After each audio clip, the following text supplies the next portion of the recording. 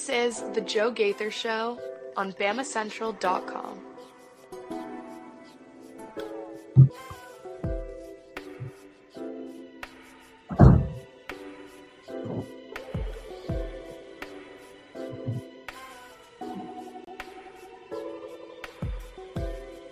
Good afternoon, Tuscaloosa, Internet World, West Alabama. How are we doing out there in Internet land? This is the Joe Gaither Show, and you're watching us on Bama Central and BamaCentral.com. Of course, I am Joe Gaither. You are the listener, the viewer. We appreciate you so much.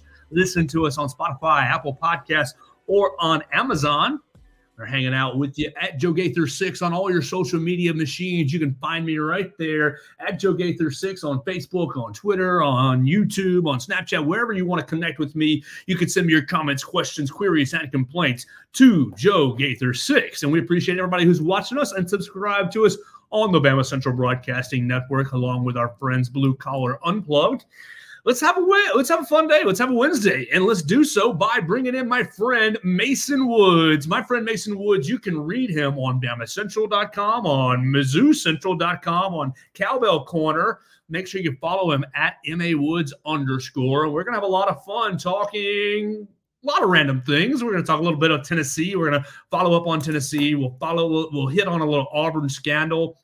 Alabama plays a huge basketball game this afternoon. Yeah, it's not Alabama-Georgia football, but it is just as big, in my book at least. Alabama got a huge win from South Carolina last night, and then we're just going to see what else the program has for us. We talked about a little Senior Bowl on just a minute today for Bama Central, and Kalen Deboer met with the media for about 8 to 10 minutes. We just listened to that, Mason and myself, before going live, so we'll touch on whatever we get into right there on the Joe Gaither Show on Bama Central and BamaCentral.com.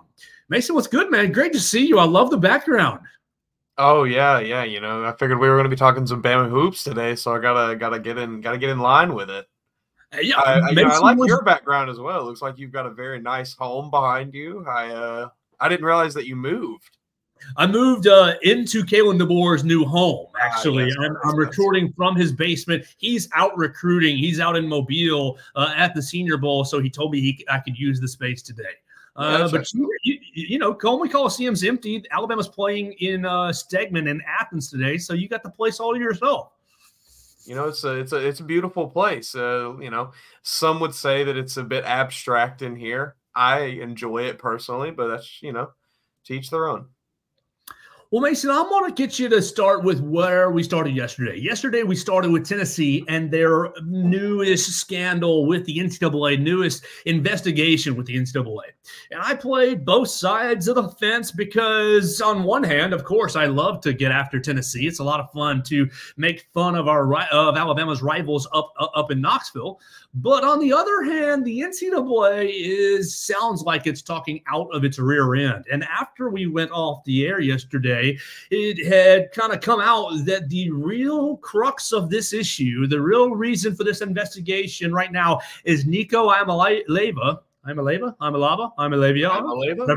However you want to say that. I love you. Apparently got himself a flight. He's a California boy. Got himself a flight from California to Knoxville during the recruitment process, of which this Spire company paid for. It was not paid for by the Tennessee folks. It was not paid for by Nico and his family, and thus a big old slap on the wrist.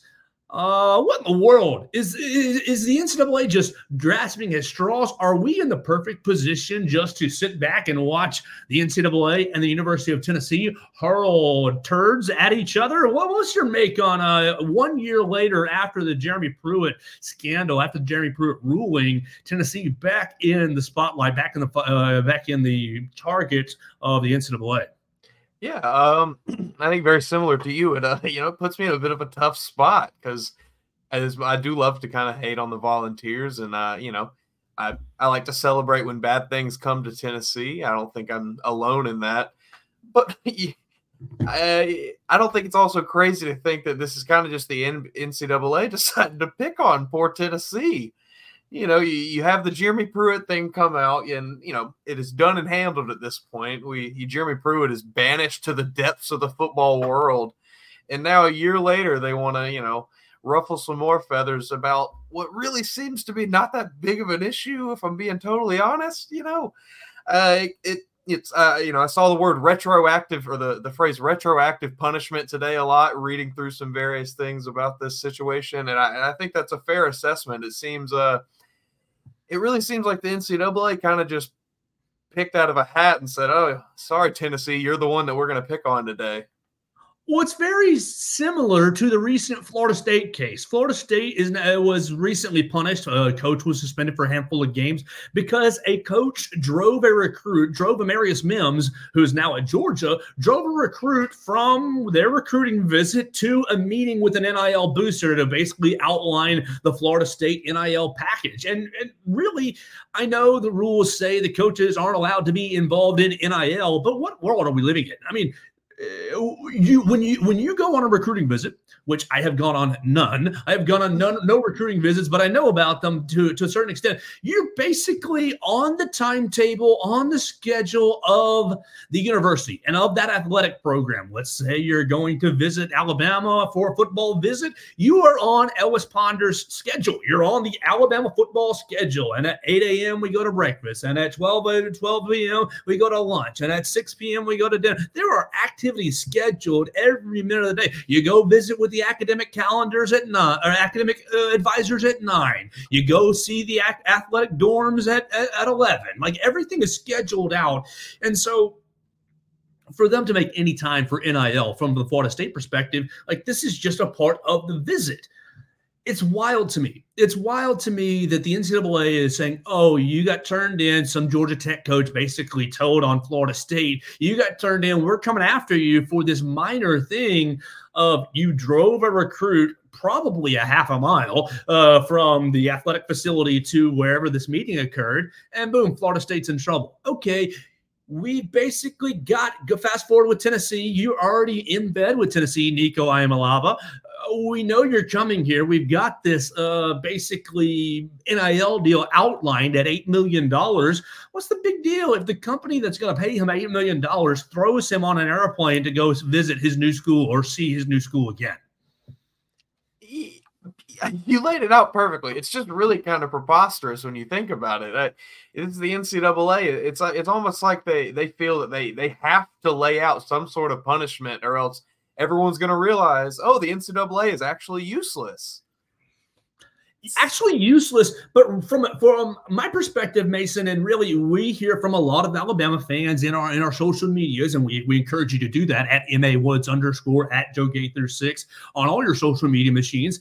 But you see a lot of celebration, a lot of "Ha Tennessee, you're getting it again."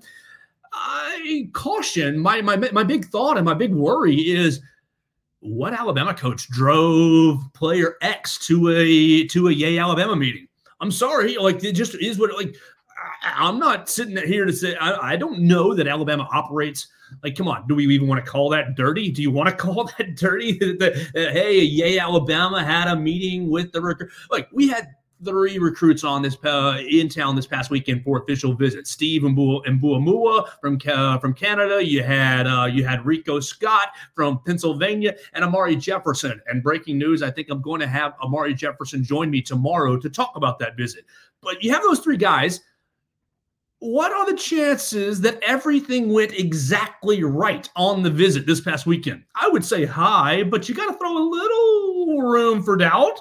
And if that's all it takes, driving a player to a meeting to get bleeped over, I would worry. I'm a little worried about the state of what the NCAA is doing and how they're picking and choosing and what it's going to mean for not only college football but college athletics as a whole. Yeah, I think you're totally right. I think this paints, a bit of a worrying photo of the future for college football here, because, obviously the last almost 3 years, over 3 years have been right at 3 years for NIL. Right at 3 years. So, this is uncharted territory, obviously. We all know this, and the NCAA knows this as well. And, again, it really just kind of seems like they're throwing these punishments out willy-nilly to people when they really don't have a lot of basis for many of them. Because like like we have laid out, it is something as simple as a coach driving someone to a meeting. I really think there's bigger fish to fry in this whole NIL space. A lot of big numbers get reported about these kids. I'm not really sure where the evidence is coming from to support them, but I would venture a guess to say that if those numbers are getting reported, some of them might not be necessarily the most come by the most appropriately, we'll say. Well, one guy who is benefiting off NIL, and he just transferred out of Alabama to Ohio State. We've had him on the show before, but now Mr. Julian Sayin is enrolled in Columbus. I don't know if you saw this, Mason, but Julian Sayin announced his kind of first NIL deal, or a first deal that went on his social medias today. He is partnering with Panini America for his exclusive autographed trading cards. So whatever money he thought he got to go to Ohio State, I'm happy for him. Great. It's going to be great to have him on a trading card, and awesome for him to make some money. But all this stuff is just so convoluted. You got the NCAA going after Florida State and now going after Tennessee because they're really trying to nip in the bud the pay for play. It's we're taking Amarius Mims to an NIL visit because he's a high value recruit. It's we're going outside of the realm of norm for Nico Amalava because he is a high value recruit. And so both of those aspects kind of fall under the pay for play part of NIL that people don't like. People are, you shouldn't be paying for, you should pay them for what they have done on the field already. Do you agree? Like that creates an aspect of NIL that I think many people fall on one side or the other. Is NIL pay for play? Is it straight up for sponsorships like our man Julian Sayin and Panini America? Or is it a mixture of both? Or what is NIL, Mason?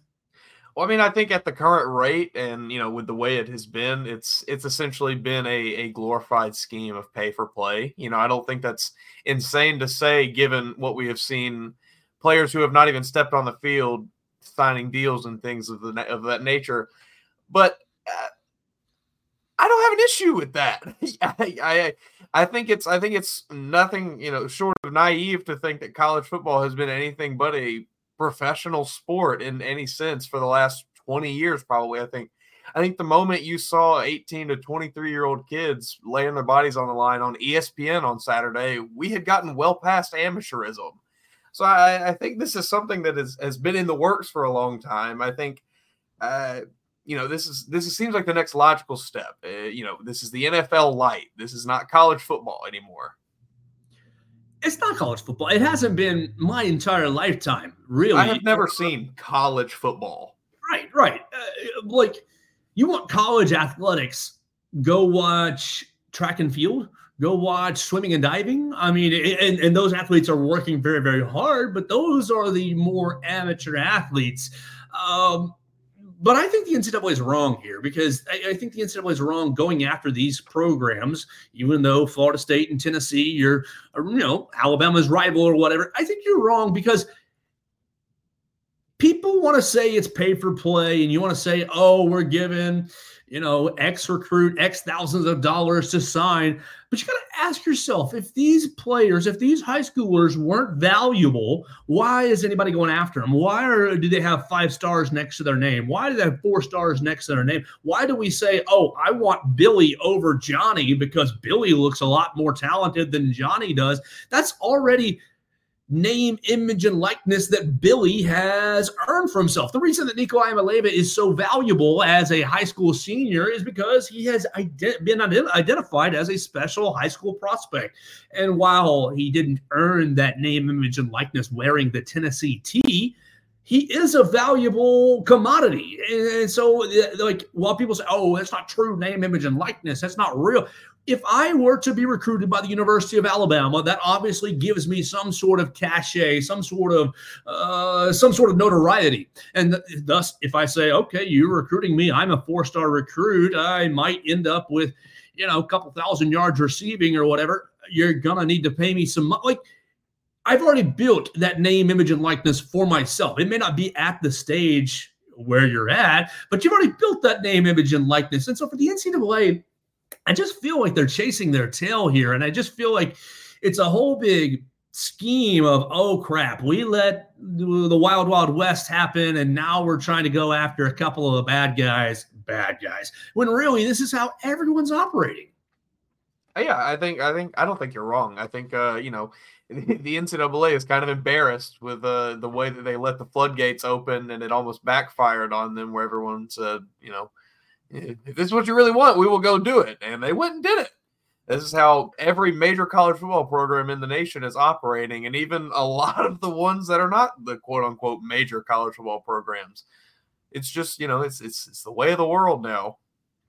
Absolutely. All right. So we'll have to keep paying attention to what happens with Tennessee and what happens with Nico Iamaleava. And if, Heupel gets in trouble, their chancellor basically dropped a huge letter that we outlined in yesterday's program, basically giving a middle finger to the NCAA and saying, come get us, essentially. Did you like that move? What did you make of, I honestly, I did. I liked it a lot. That's the man obviously knows that, he doesn't fear the NCAA. So we can say that. I don't know, if Tennessee did anything wrong or not, but they clearly do not fear the NCAA. Yeah, Donda Plowman was their chancellor, and she basically said, y'all told us last year that we were doing such a good job being transparent, and now we've lost all our control. Well, what the deal? And basically she said that the NCAA was a broken system. I think it's the right move. I said it yesterday. I think it's the Will Wade move. Basically, NCAA, you come into LSU and you prove all these allegations. I think you need to treat the NCAA like they are a powerless program, like they are a powerless entity. And if everyone treats them that way, then maybe they will be powerless. I mean, when is the NCAA going to ban any school from the college football playoff this year? No, they didn't ban it. Michigan, they don't have jurisdiction over the college football playoff. Why do we care about what they say about any school and any punishment?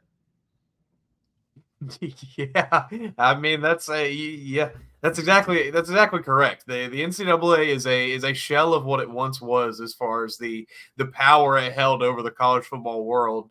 And, we see it year in, year out. Teams or programs like Tennessee are just blatantly, openly just kind of saying, this is – oh, I see we have some commenters.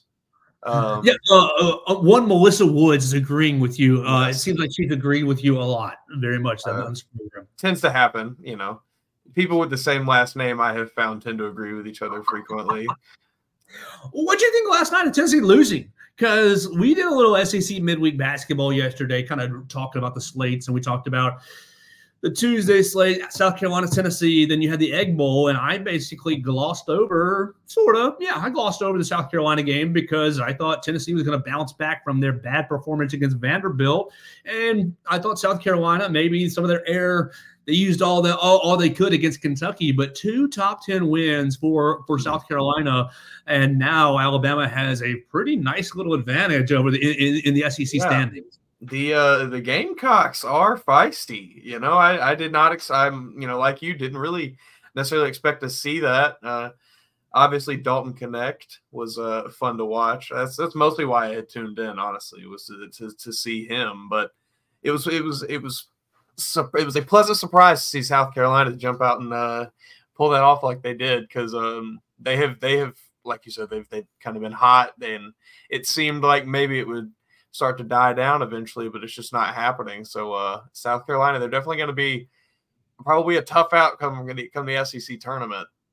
Yeah, so how fortunate is Alabama to get South Carolina, second game of the SEC season, beating them 74-47, kind of before they hit their stride a little bit. No more South Carolina on your schedule. You held Lamont Parrish's team to 47 points. Basically, you went in the second half 15 minutes or so without South Carolina scoring. To get that win now and to see South Carolina taking down Kentucky, taking down Tennessee, it's huge. That's massive. I think that's huge for the Tide's resume. It's huge for the tournament resume. It's huge for everything. I think being able to beat a team before they can find their stride is kind of it's exactly what you want to do. All right, so put me in your shoes last Saturday, not Saturday 5 days ago against LSU, but 12 days ago against Tennessee. I was pulling my hair out for obvious reasons, the Tennessee connection, but you spend 7 days go by, you beat Auburn, you beat You beat LSU, you see Kentucky lose, you see Tennessee lose, you see Auburn lose again. So all of your immediate rivals all falling down around you. Just a wild 2 weeks in SEC basketball from an Alabama perspective. Yeah, I think the immediate panic button that I kind of pressed after watching Tennessee just obliterate Alabama was it's basically been relieved at this point. I think I don't think Alabama can necessarily kick their feet up as if they've won everything, but they've got a pretty they're sitting comfortably atop the SEC and can kind of coast from here on out. Alabama taking on Georgia today at 5:30, 2 hours from now in Stegman Coliseum. And our man Blake Byler has driven over from Tuscaloosa to Athens. You can follow him at Blake Byler 45 _ at Blake Byler 45. Excuse me. He has our cover today on BamaCentral.com, and the cover centers around Nate Oates and his technical fouls. Alabama 17-4. In games where Nate Oates has procured a technical foul, basically saying, oh, maybe it's not a bad thing for Alabama. All right, you got everything going your way. This would be the perfect time. Oh, the perfect time to lose a game against the 78th ranked team in KenPom in Athens. 4-2, the 4-2 Bulldogs. Look, let me just take the hat off, the professional hat off. I will lose my dadgum mind if Alabama loses this game. I will not be a pleasant person for the rest of the week. For the rest of the week. This has trap, kind of written all over it. I think you're exactly right. Trap! Yeah. Admiral Akbar.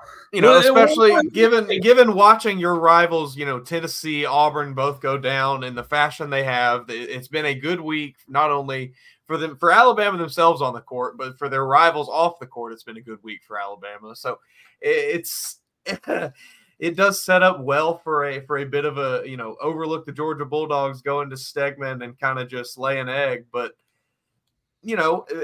this team has shown flashes of maybe being a bit different. I think they've got a bit of a bit of juice behind them sometimes, and maybe, going into tonight, they can kind of keep it up because, it's definitely a tough spot.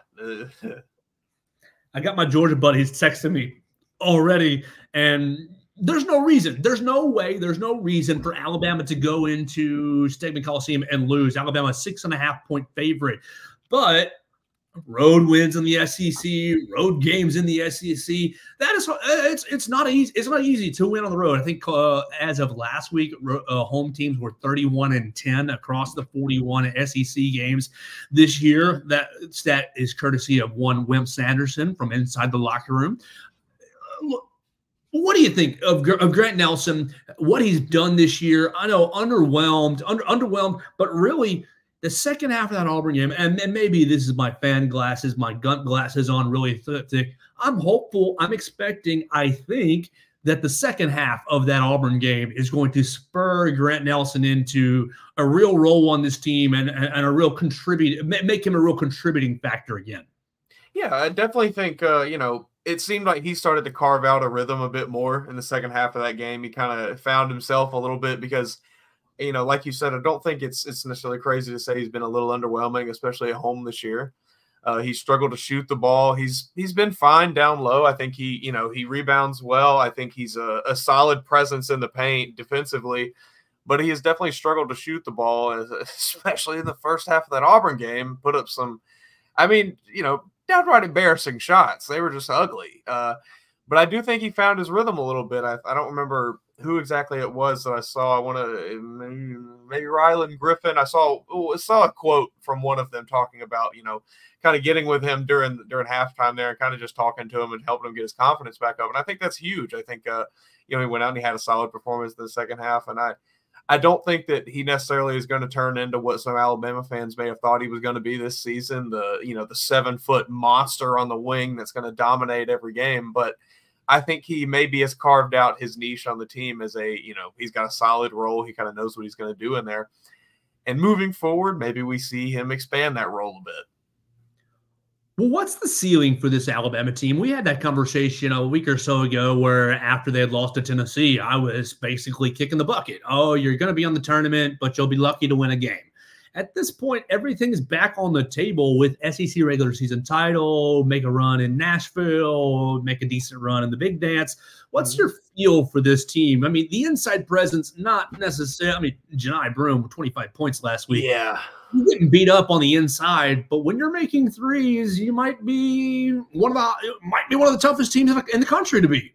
Yeah, I think this team's shooting will take them as far as they can go. I think on a cold night shooting against a team that's strong in the middle, where Alabama's probably going to struggle if they, depending on who they come across with their tournament bid. That's I think a lot weighs on who the matchups are going to be when they get to the tournament.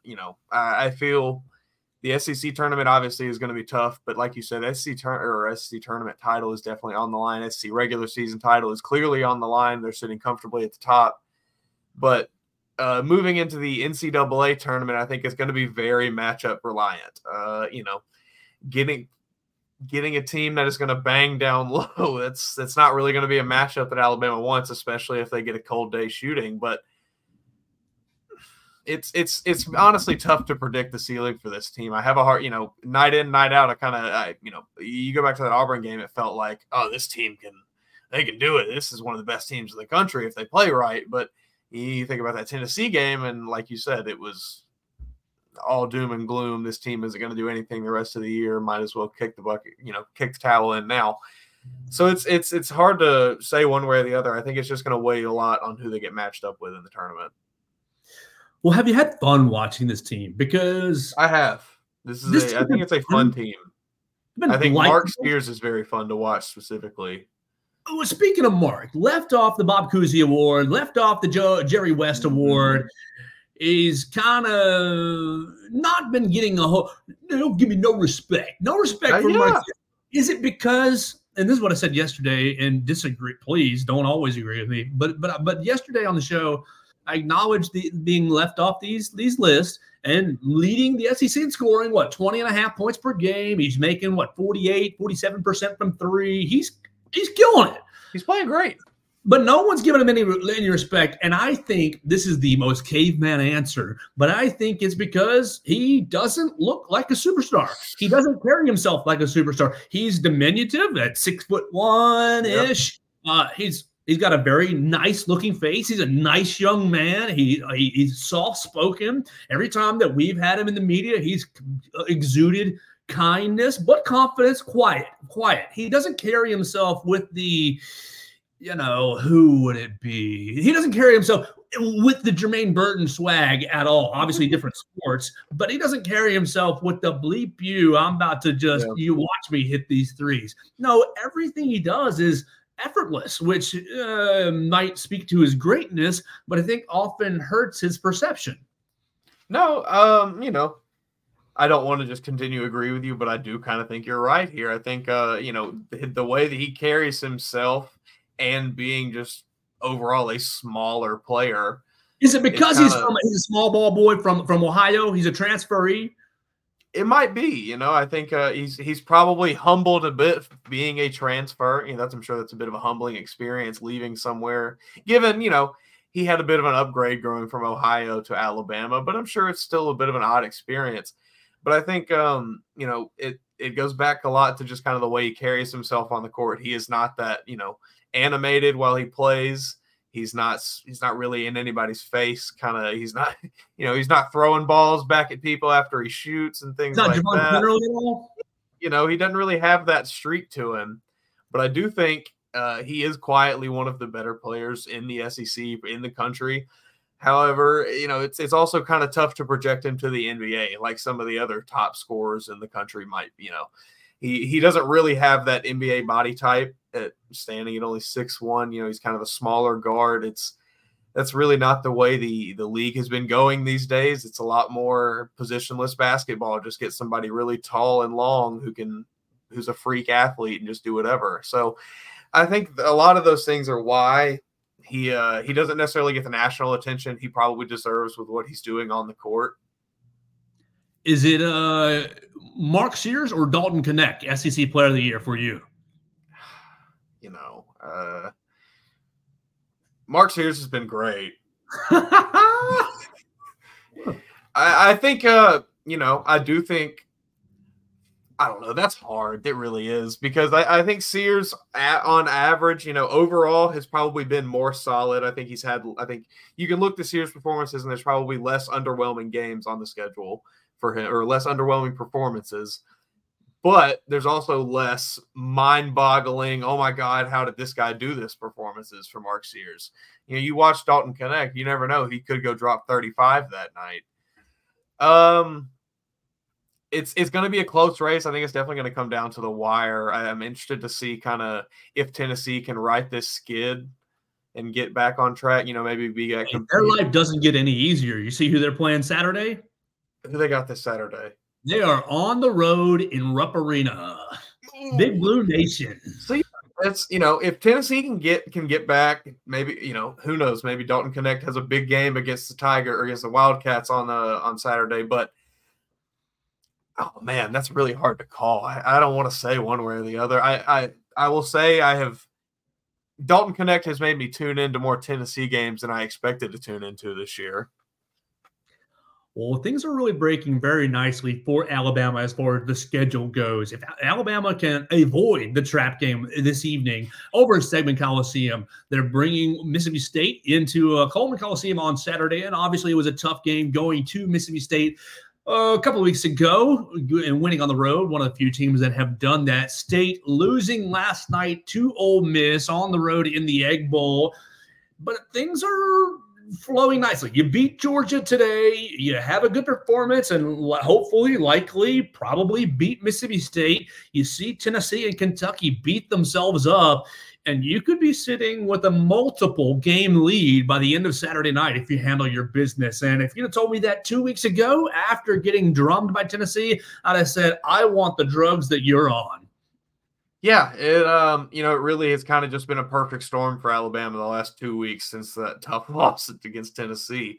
Everything's kind of going the Tide's way right now. And obviously you got to avoid that trap game today, but moving forward after that, things are looking pretty good for the Tide. Absolutely. Let's head down to LA, a little lower Alabama real quick. And you're watching us on the Joe Gaither Show on Bama Central, watching us on YouTube, Facebook, and Twitter, listening to us on Apple Podcasts, Amazon, and Spotify. We're hanging out with our friend Mason Woods. He writes for BamaCentral.com. He writes for MizzouCentral.com and for Cowbell Corner. So make sure you follow him at MAWoods_. But in lower Alabama, the Senior Bowl is going on. Senior Bowl week. Kalen Deboer was meeting with the media about an hour or so ago. We listened to that before the show. You can read about his comments. You can read about his comments right there at BamaCentral.com. The biggest thing to me is the fact that the crazy calendar that Coach Deboer has kept over the last 3.5, 4 weeks. Look, he was hired – he's been on the job 2.5, 3 weeks now at this point because he was introduced on a Saturday. So it's been almost 3 weeks now. And I don't know if he spent the night in Tuscaloosa yet. Basically, was introduced on a Saturday, has been on the road recruiting his tail off. You see him all over social media at this school in Mobile, at that school in Mississippi, at this school in Georgia, all over the place, and his staff as well. The biggest thing that stood out to me, Mason, was, we can't wait to get back to Tuscaloosa next week after National Signing Day and get our system started, get these guys learning our system. What have you thought of the first couple of weeks? Obviously, we won't know until, these recruits start to pan out. What have you thought over the first couple of weeks on the job for Coach Deboer? And really from a football standpoint, you and I are kind of the same football junkies. How excited are you to learn or observe or get to know a new offensive and defensive system at the University of Alabama? First off, very excited to just see something new on the field for Alabama, specifically offensively. Obviously, Deboer, his offense last year at Washington was just one of the most entertaining things to watch week in, week out. Michael Penix Jr. was putting up video game numbers, seemed like every weekend. Rome Odunze was absolutely just dominating any defensive back you put against him. But I think, going back to what Deboer has done in the first few weeks he's been here, I think he's done basically everything I would have wanted him to do. I think, pushing the implementation of your actual systems back to the back burner a little bit and focusing on these recruiting relationships first is a great way to start, because that is the baseline of any good team, any good program. That's exactly what Nick Saban did when he got to Alabama in 2007. He went right after the recruits that he knew exactly who he wanted, and he went out and got them. So I think, taking the first few weeks to just make sure that you not only contact the guys that have committed to Alabama that you want to keep, but go out of your way to get the guys that might be on the fence and try to, let them know, hey, I'm still here. Hey, this is what we want. Hey, we want you here. I think that's a perfect way to start the Kalen Deboer era at Alabama. And I'm very excited to see what happens. I don't know. It was an intriguing move to see some of the players transfer that did transfer, given the new systems that are going to be implemented. But regardless, I'm excited to see the new guys who step in and take those places, because I think they're going to thrive. All right, so there's only 3 players at the Senior Bowl from the University of Alabama: Will Reichert, Justin Eboigbe, and Chris Braswell. So, Mason Woods, let's play a game. Which of the 3 players is this week most valuable, most important for? Who can make the most money off this week? And before you answer, let's put this into context here. Will Reichert, only 3 kickers were drafted last year in the NFL draft. Will Reichert might be an undrafted free agent. He's going to get a camp look at the very least. That's where he's kind of starting. But a strong week in Mobile could see him become a draft pick and get an actual contract that's worth 3 years with the 4th-year option. Yeah, it's probably going to be a 4th or 5th or 6th-round draft pick, so not as valuable, but he stands to make a lot of money with a good week. All right. Or Justin Eboigbe. Right now, he's in the 4th, 5th, 6th-round draft pick range, which is really good money and a great contract. But if he has a good week, you go from that 4th, 5th, 6th round to, oh my gosh, are you a 3rd-round draft pick? Have you gone from day 3 to a day 2 pick? Is that jump more valuable than the Will Reichert jump?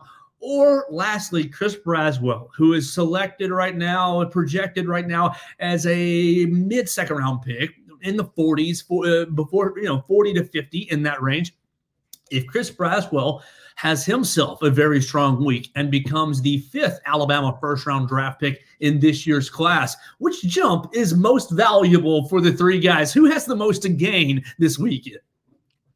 I think, as much as I love Will Reichert, I'm going to probably go ahead and rule him out, unfortunately, right off the bat, because as good of a week as he wants to have down there in Mobile, I'm pretty sure just about anyone that has any interest in Will Reichert already knows exactly what they're getting in him. I don't really know how much. I think he can honestly only hurt himself by going out there. So I probably wouldn't have even gone out there anyway if I was him. But, go do your thing, Will.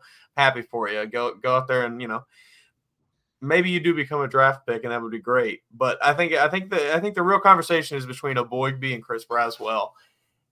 And it's easy to just kind of say right off the bat that jump from 2nd or 3rd round to a 1st-round pick is going to be the most valuable one.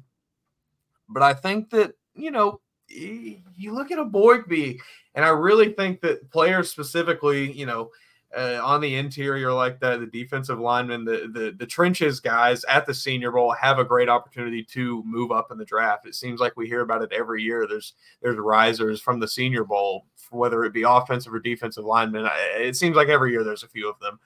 And, getting yourself out of that conversation of, all right, that guy's a day 3 pick, into you could land in the 2nd round, you could land in the end of the 3rd. I don't know. I just think that's more valuable, because the range there of being a, probably high 2nd round pick to a low 3rd round, who knows, maybe you sneak into the 1st round. I think it's very, very unlikely for him, but I think that jump of going from a 5th, 6th, maybe 7th round pick to a 2nd, 3rd, 4th round pick is probably that. I think that's a bit more valuable overall. All right, so you're a Tennessee Titans fan. Yes. And I'm a Chicago Bears fan. It is tough. Not as tough as that, though. But which of these three players would you like most on at the right value? Obviously, you're not going out and drafting them in the first round. Let's just say you get them at the correct value. I'll just say I want a Boygby for my Chicago Bears. I think Boygby put the film that he put out this year, playing both the run and the pass, the way that he was in every single frame. He played like a man who had football taken away from him for an entire for a year, as he did the previous year with a neck injury. I think a Boygby is going to offer teams underrated versatility up front. Well, which one of these guys would you like to see in the two-tone blue? Give me Will Reichard. Consistency. Nick Folk was great last year, but the man, he's not going to be around much longer. He's already ancient. Go ahead and just give me that. Give me Will Reichard. I miss the days of knowing exactly who the Titans kicker was going to be before going into every season. It's been I'm trying to think. Ryan Suckup left in like 2018, 2017. So it's been a minute. So, yeah, go ahead and just Will Reichard, just come on down, get you the two-tone blue. I've heard get you a nice little Oilers throwback. I think he would wear it nicely. Oh yeah, yeah. That's what I'll take. I'll take some consistency in the kicking game. He might not hit the long ones, but he's going to be automatic from 45 and in. Well, that's what he was showing. Occasionally the long ones. Yesterday was bombing 60s down in Mobile, and that's his big concern is, do you have the leg strength to kick in the NFL, to kick in New England and the Buffaloes and these terrible weather locations? We'll see about that. You can come on down to Tennessee. We don't really have to play up there too much, so. Mason, let's talk about a little scandal before we get out of here. Let's talk about some weirdness down on the plains. Weirdness down on the plains. Let me make sure I have all my facts right. So I'm doing a little filibustering, a little digging as I'm making sure where was I at? Hold on. Here we go. Auburn tennis team. That's where we're headed next. Let's see. Where is my? I thought I hit like on that tweet. Maybe I didn't. Auburn tennis. Because I want to make sure I get our names right. I don't want to paint any wrong pictures about anybody. Yeah. Auburn tennis is getting rid of Coach Caroline Lilly, effective immediately. And this is from multiple outlets. And of course, look, we're not sitting here talking about tennis each and every day on the Joe Gaither show on Bama Central. We know those athletes do work very, very hard. Look, I am always an awful tennis player. But okay, here's the deal, and here's some scandal, and I just want to get everybody's kind of reaction. You can react at Joe Gaither 6 on any social media platform of your choosing. John Cohen, Tuscaloosa native, Tuscaloosa Academy graduate. John Cohen is the Auburn athletic director. He announced on Sunday that Auburn is parting ways with women's tennis coach Caroline Lilly. Lilly is coaching the 14th ranked Auburn Tigers. Obviously, we are right in the middle of the tennis season, and it seems like Coach Lilly was fired for an inappropriate relationship with one of her players. What in the world is going on at Auburn, and why is this the second coach-player relationship? And when was that softball coach? 4 years ago? 5 years ago? You remember Auburn had a softball coach who his son was an assistant, and his son was involved with a player as well. So this is the second time in a short span of years that Auburn has dealt with a player-coach relationship. What? What are you doing? What are you doing, Mason Woods? Oh man, that's a touchy subject. What are you doing? Because there's really a handful of things that it is like, hey, as a leader of athletes, leader of people in general, you absolutely do not do these things, and that is right there at the top of the list. It's like, how can you not? Let's just control ourselves here. Let's be professionals. Let's act like professionals. It's just insane for this to even be something that happened, and it happens. Auburn is not the only people that, or if this is true. Auburn is not the only program this has happened to. It's happened all across the country at every level of sports, at every level of corporate America. It happens all over the place. It's just insane I cannot fathom the boss, coach, teacher, whatever relationship to, peer. It's just insane. Control yourselves. It's very simple. Keep it in your pants, folks. I know that you are working very closely, like my friend Wendell Hare commented, keeping things in close proximity. I know you're working very closely with these athletes. And look, let's not be idiots. A lot of these athletes are attractive. You can look up the University of Alabama's campus, male and female, attractive people. They are, God's 1%. Essentially, they're good-looking people. But come on. What are we doing here? You're throwing away. Here's the thing that blows my mind is, okay, I know attraction, you can't, sometimes you have a hard time controlling who you're attracted to. I get that. But you're throwing away a career that you have built for, it might be love and it might turn into a lifelong relationship. Certainly might, but you're literally risking the entirety of everything that you've built on, well, maybe this young person. It's weird. I mean, yeah, look, I don't understand. I don't understand it. There's entire, I don't know. It is, like you said, it's risking everything you have worked, for a lot of if it is a coach, a lot of them, it's not like a coaching job is just handed to people. They have worked very hard. They have cut their teeth doing, coaching at various levels to get up to this point. I cannot fathom why you would just say for a short little something with an attractive person, let's throw away my entire career so I can never get hired again. And I have to completely pivot what I want to do.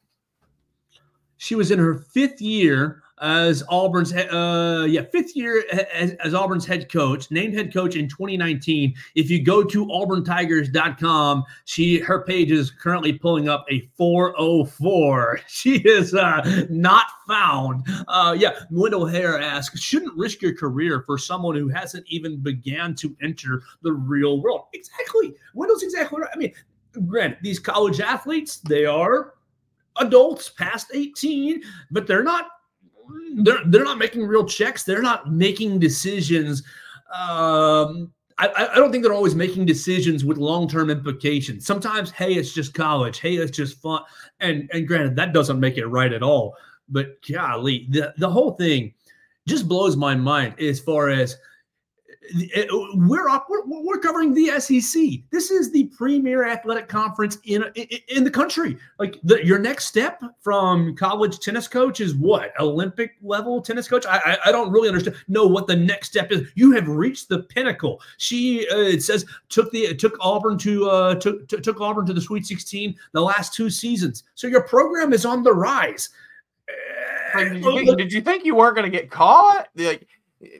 Because you just said this is the top of the top when it outside of the Olympics, or say just this is right up near the top of tennis. Every bit of attention that could be on tennis is gonna be here. Why? Do you think you're not gonna get? It's insane. There's so many eyes surrounding everything that you do. If you're a coach of any sort of college program, to think that you are immune from any bit of peeping eyes or prying eyes is just absolutely insane. I think Wendell Hare makes a good point in combination with what you just said. Wendell Hare comments, again, sounds to me like someone else on the team was jealous because they didn't get the same treatment. You just said, do you think no one's going to notice? Look, we have been in offices and businesses where coworkers are sleeping with one another or are dating or, what that happens. And that's happened in many places. But the funny thing that always happens in those situations is you ask Billy, and Billy, you go, hey, Billy, how are things with you and Sally? And Billy goes, oh, I don't know what you're talking about. What are you talking about? Me and Sally? Nothing's going on. Nothing's going on. Like, everybody knows you guys are dating. Everybody knows. If you're not dating, everybody knows that you're being intimate, that you got something going on here, that you are more than just coworkers. It's usually obvious to see. And it's so funny. People are like, no, I don't have a crush. And be like, oh, Mason, I know who you like. I know you like, Susie. And it's like, oh, I don't have a crush on Susie. Why do you think that? Everyone knows it. And so in close proximity.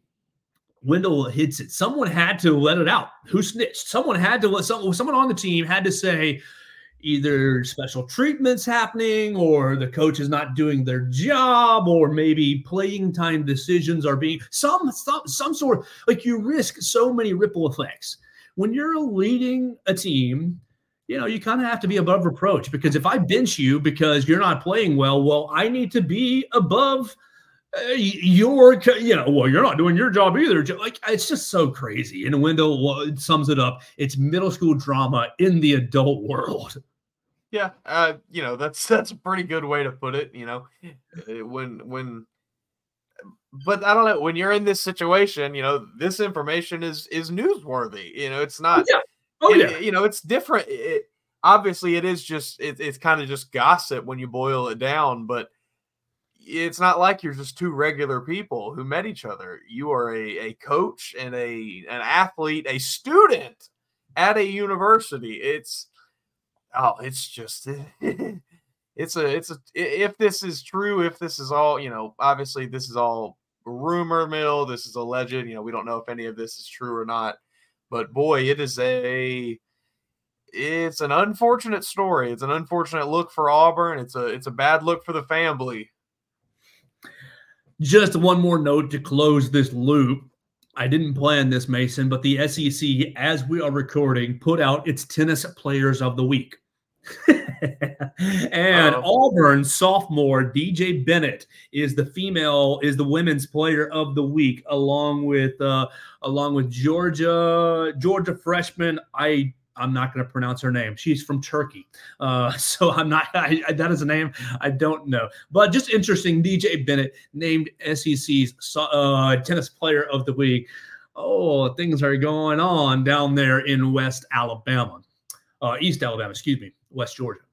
What else on your mind, Mason? What else on your mind? We're right at 50 minutes. We need to kind of hit a stop sign here pretty soon. Anything I'm missing or left off the table, or any juicy gossip in your end of the world?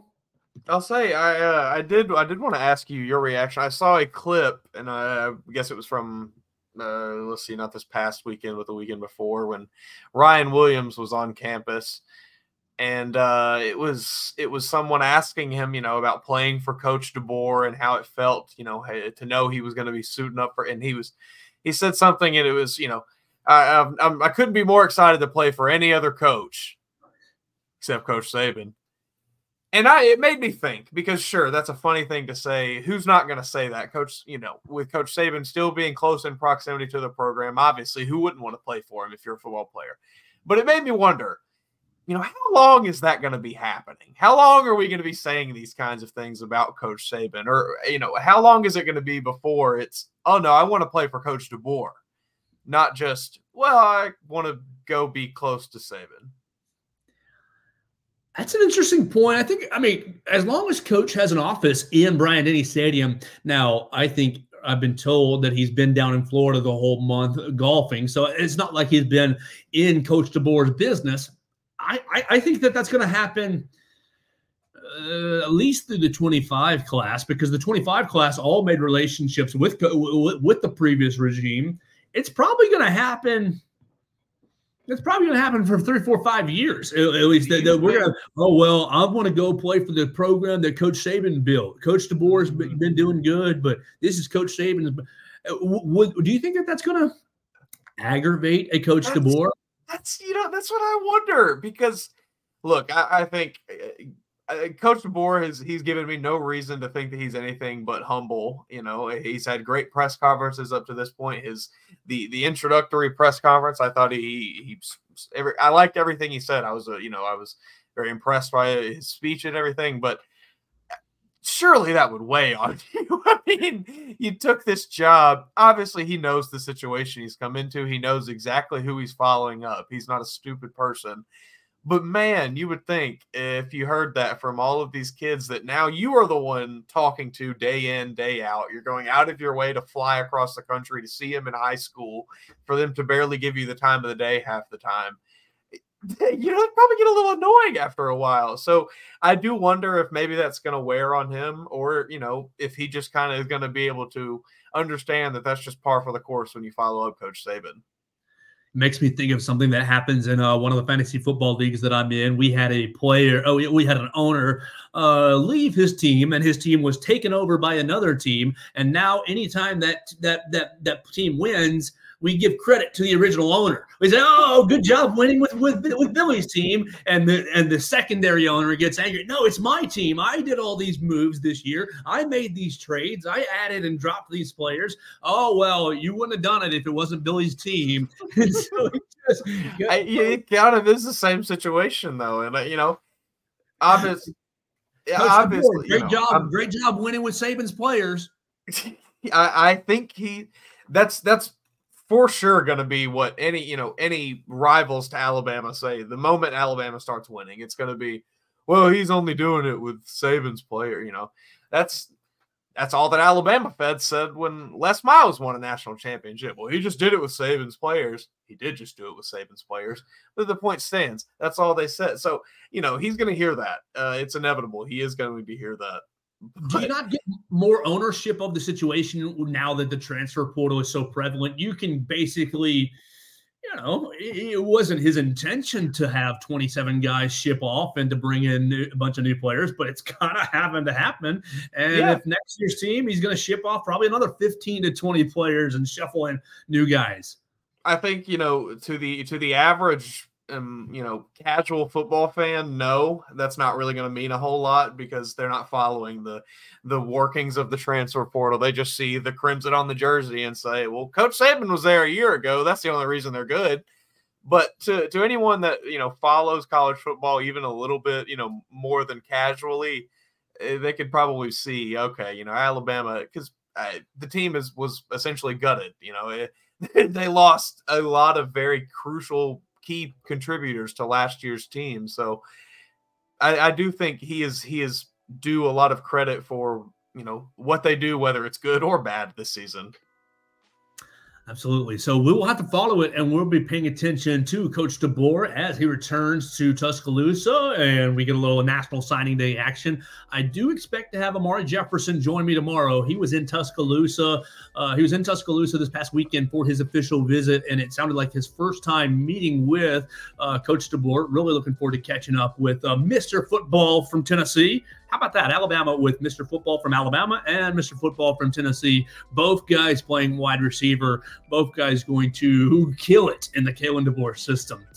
Mason, thanks so much for hanging out with me today. Make sure you guys go follow Mason Woods at @MAWoods_ on the X machine. Anywhere else you want him to look you up, Mason, and make sure you read him at BamaCentral.com, at MizzouCentral.com, and at CowbellCorner.com. Yeah, you can just check me out on those three sites. Find me on Twitter for some, semi-uninformed takes, but hey, they're confident. That is the header of my browser from Bama, from Barry Sanderson. Often wrong, but never in doubt. There we go. Yeah, that's exactly how I like to operate. Got to credit the Sandersons for that. So we're going to get out of here for the day. It's been a fun Wednesday. We will hopefully catch up with Amari tomorrow. If we don't, we'll get him on in the very near future. We've been texting, and it sounds very positive so far. And we'll, continue to cover the Senior Bowl. Nobody cares about the game on Saturday, but hopefully we will not be. Oh man, if Alabama loses this game tonight against Georgia. Look, if any of the listeners or viewers care about me, and if you don't, that's okay. That doesn't bother me. It's no problem. But if you do, if Alabama loses, send a welfare check, because send a welfare check for my dog, not me, for the dog. I love Abby so much. Her health and wellness depends on Alabama winning tonight. No, I'm exaggerating. I'm sorry. Mason, let's get on out of here, and we'll see everybody else tomorrow on the next edition of the Joe Gaither Show on Bama Central and BamaCentral.com.